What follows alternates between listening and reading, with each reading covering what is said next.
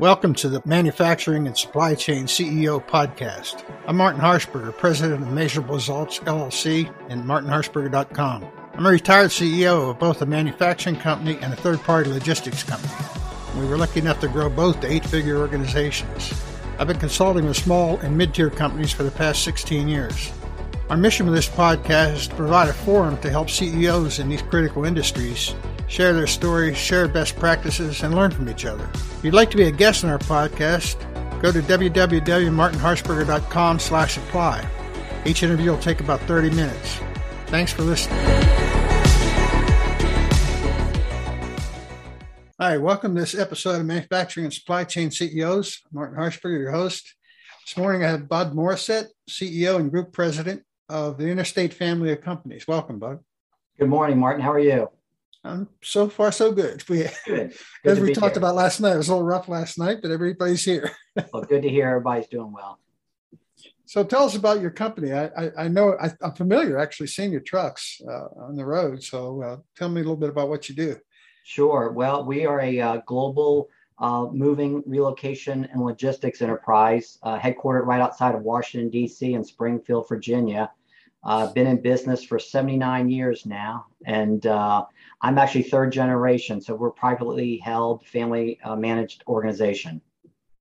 So tell me about I'm familiar with the moving portion. I worked for a big company for years. I moved about every 3 or 4 years. So, sure. Yeah, but tell me about the logistics piece. I mean, is that new?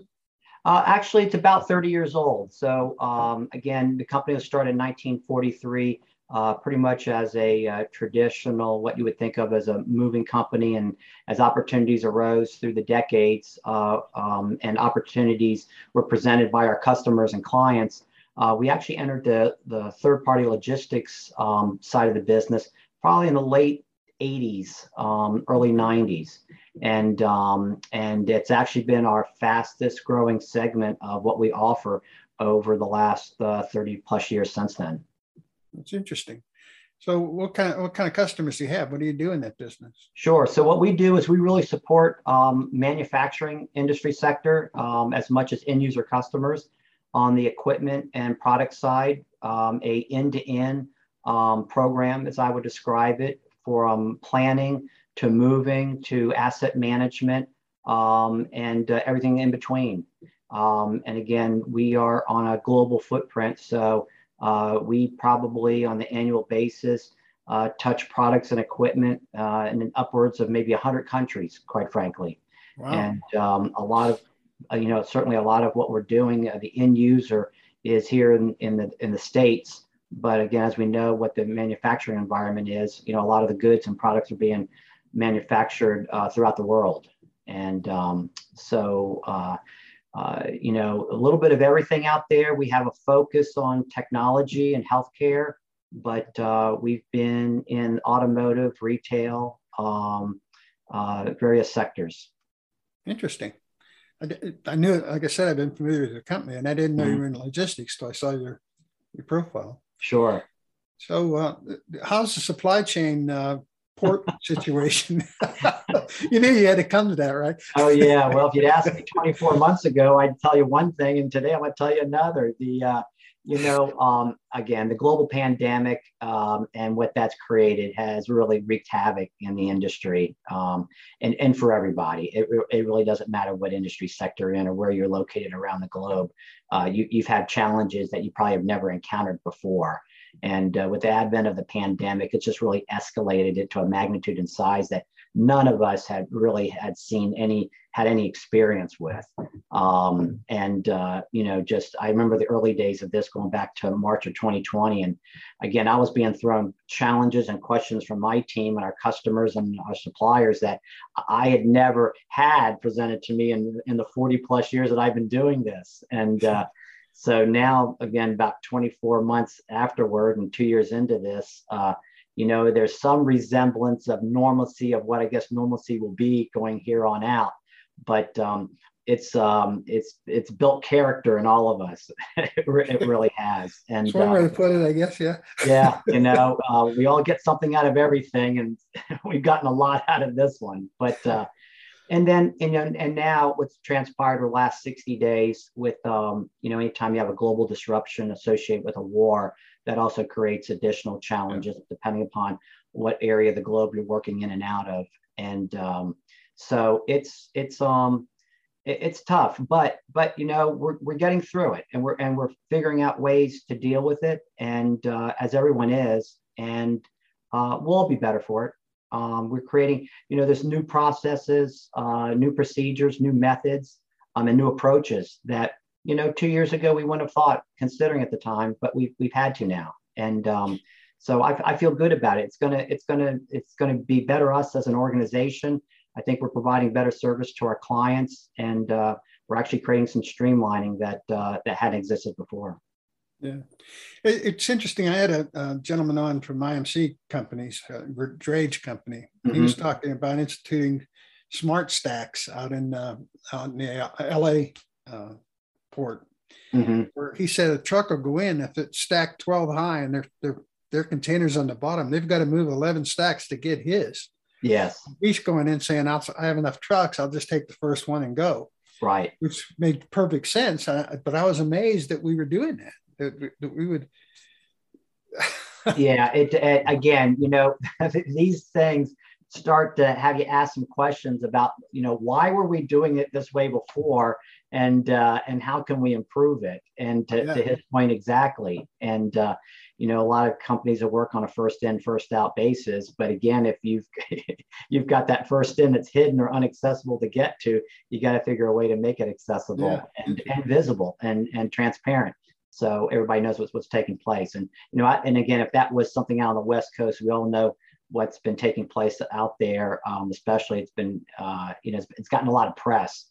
As far as the ships out there waiting to get into the port, and at any given time, maybe 100 plus ships trying to get offloaded, and the backups that it's created.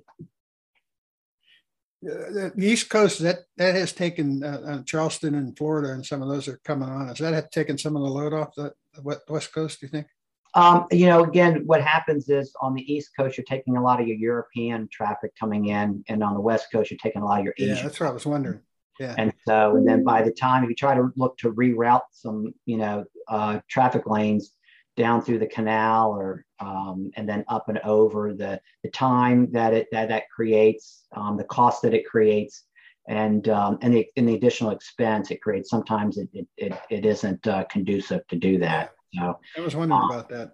And I think, on the East Coast, we just have a little bit more flexibility with the number of ports that we have all up and down the East Coast.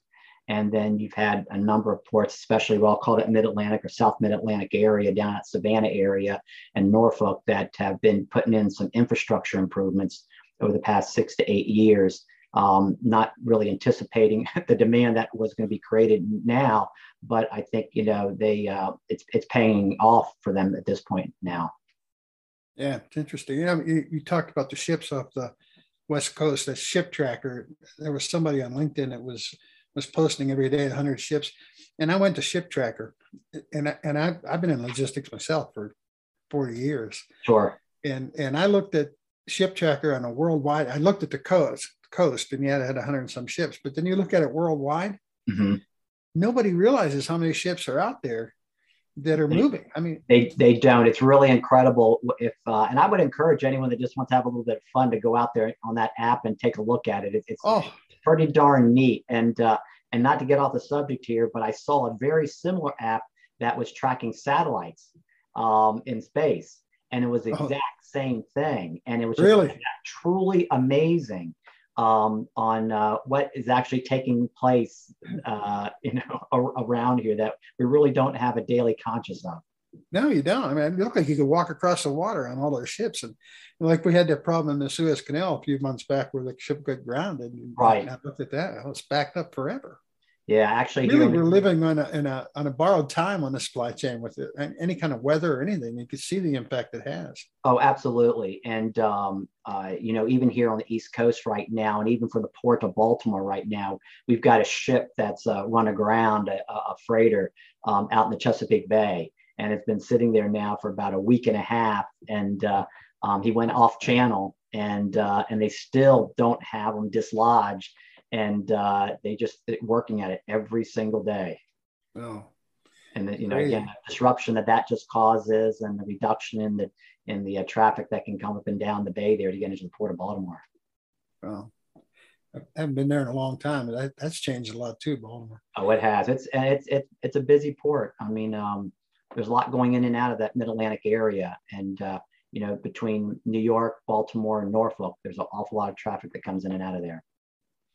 Well, your business now, I mean, the moving business, is that fairly stable? Is it growing? Is it with the economy now? I guess what I'm asking. If you're in New York, you'd probably be doing well because everybody's leaving. So. Really, more California than New York right now. To be honest with you, but I should probably keep my tongue one up there. It's been steady. Certainly, the COVID, a lot of disruption associated with that. Where just everything, there was pretty much a stop in everything for at least 60 to 90 days there, while everyone became acquainted with what they could and couldn't do. The world's largest mover of individuals, customer side, is the United States Department of Defense. And when the COVID pandemic had hit, they actually had put a complete stop movement order out there for all of the personnel globally.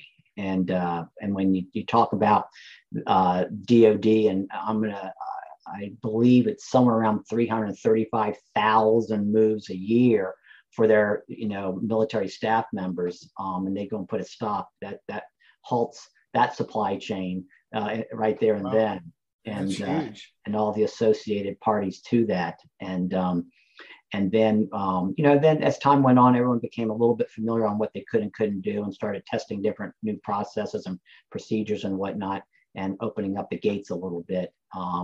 And then, here, certainly in the last 12 months or so, the floodgates have really opened up to global commerce again.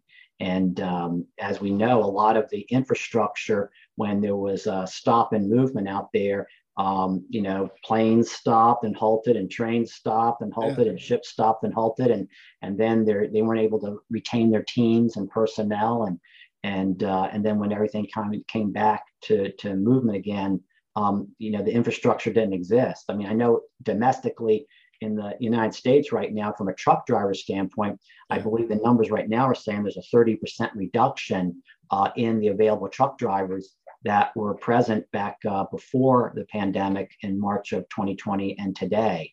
And so just the demands and the pressure that's put on just the domestic trucking side of things, it's pretty great. Yeah, that's one of the questions I was going to ask you. You already answered it. Your business, and I talked to a lot of logistics folks doing this, it's got to be labor. It's got to be the primary. Now it's not labor and fuel costs, but yeah, in our industry sector, we're fortunate in that with our client agreements, we typically have a fuel index that we're allowed to follow and then charge through to the customer. So we as an organization and the drivers that we engage are pretty well protected against that. But again, at the end of the day, someone's going to be paying for it. And ultimately it's going to be the consumer of whatever good or product they're purchasing is going to feel the brunt of those fuel surcharges, certainly. But again, unfortunately, in some supply chain organizations, the drivers have and suppliers have annual contracts that hedge a bit on fuel costs, and they're locked in, and so that's that right there. They could be feeling some pain right now, but hopefully, if you have a good partnership, and that's the kind of approach that we like to have with everyone that we're dealing with, you have those sit down conversations and speak to the reality of things. Because if it's not a win-win situation for everybody involved and someone's losing, then it's it can't continue. And so that's really our approach to everything we do is the partnership side of things. It has to be. I agree with you 100%.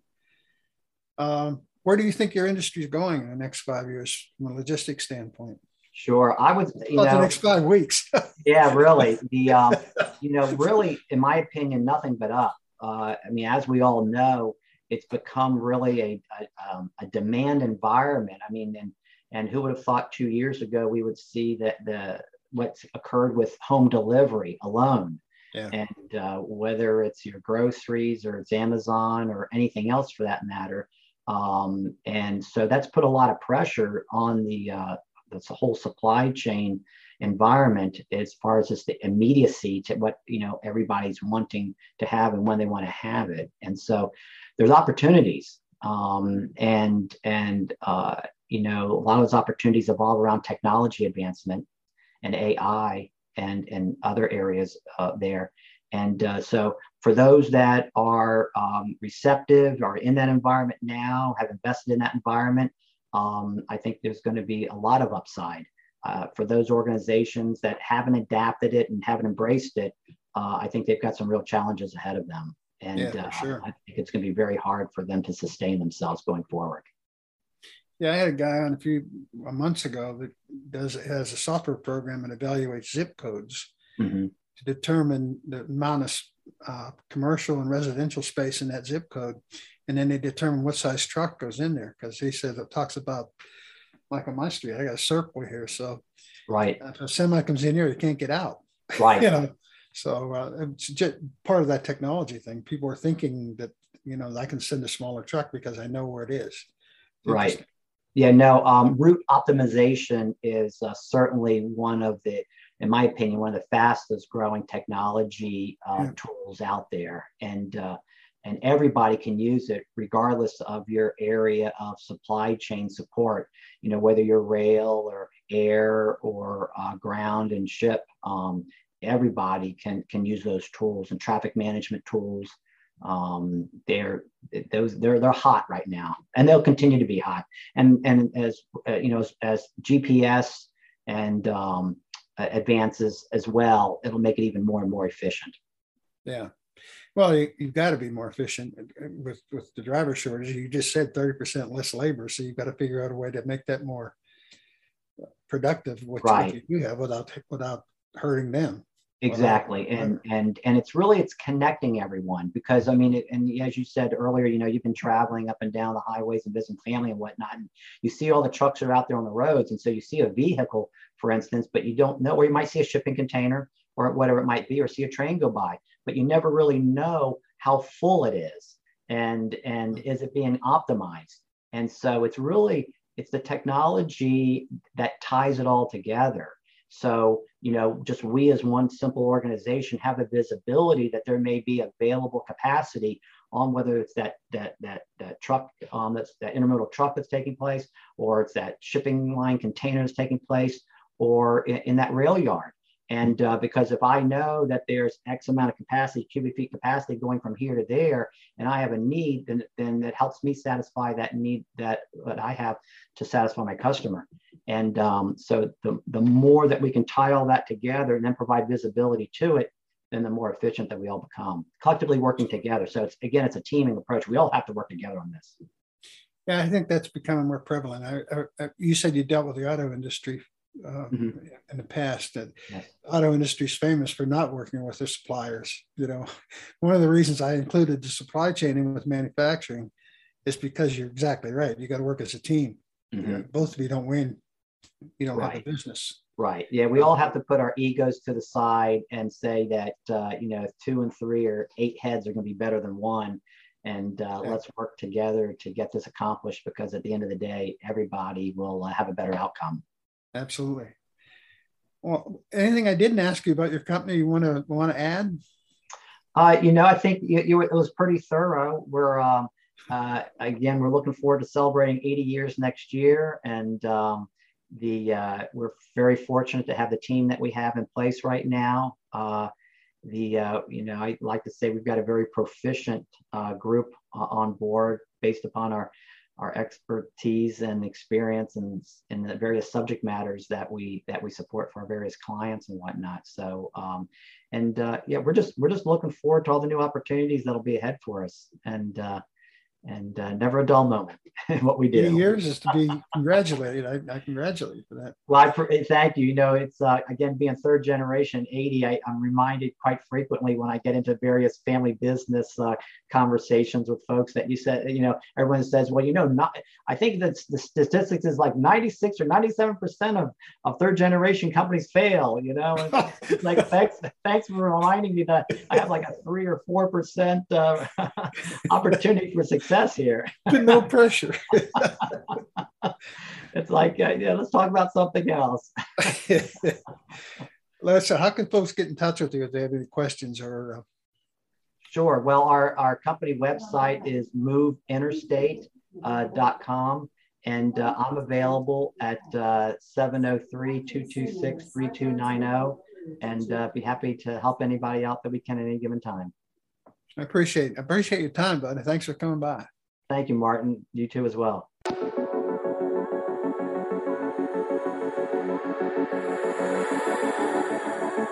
Thanks for listening to Manufacturing and Supply Chain CEOs. If you're a successful CEO in manufacturing or supply chain and would like to be part of the program, please visit www.martinharshberger.com/apply. If you got some value out of the interview, please share it on social media. We'd really appreciate it. Also, if you know someone that would make a great guest, tag them and let them know about the show. Again, our mission is to focus on manufacturing and supply chain CEOs. We'd like to share your story and provide industry trends and updates that would interest our listeners. We're regularly putting out new episodes and content. To make sure you don't miss an episode, go ahead and subscribe. Your thumbs up ratings and interviews go a long way in promoting the show. You can connect with me on social media. I'm on LinkedIn at Martin Harshberger, or through my website, www.martinharshberger.com. Again, we appreciate it. Thanks for listening.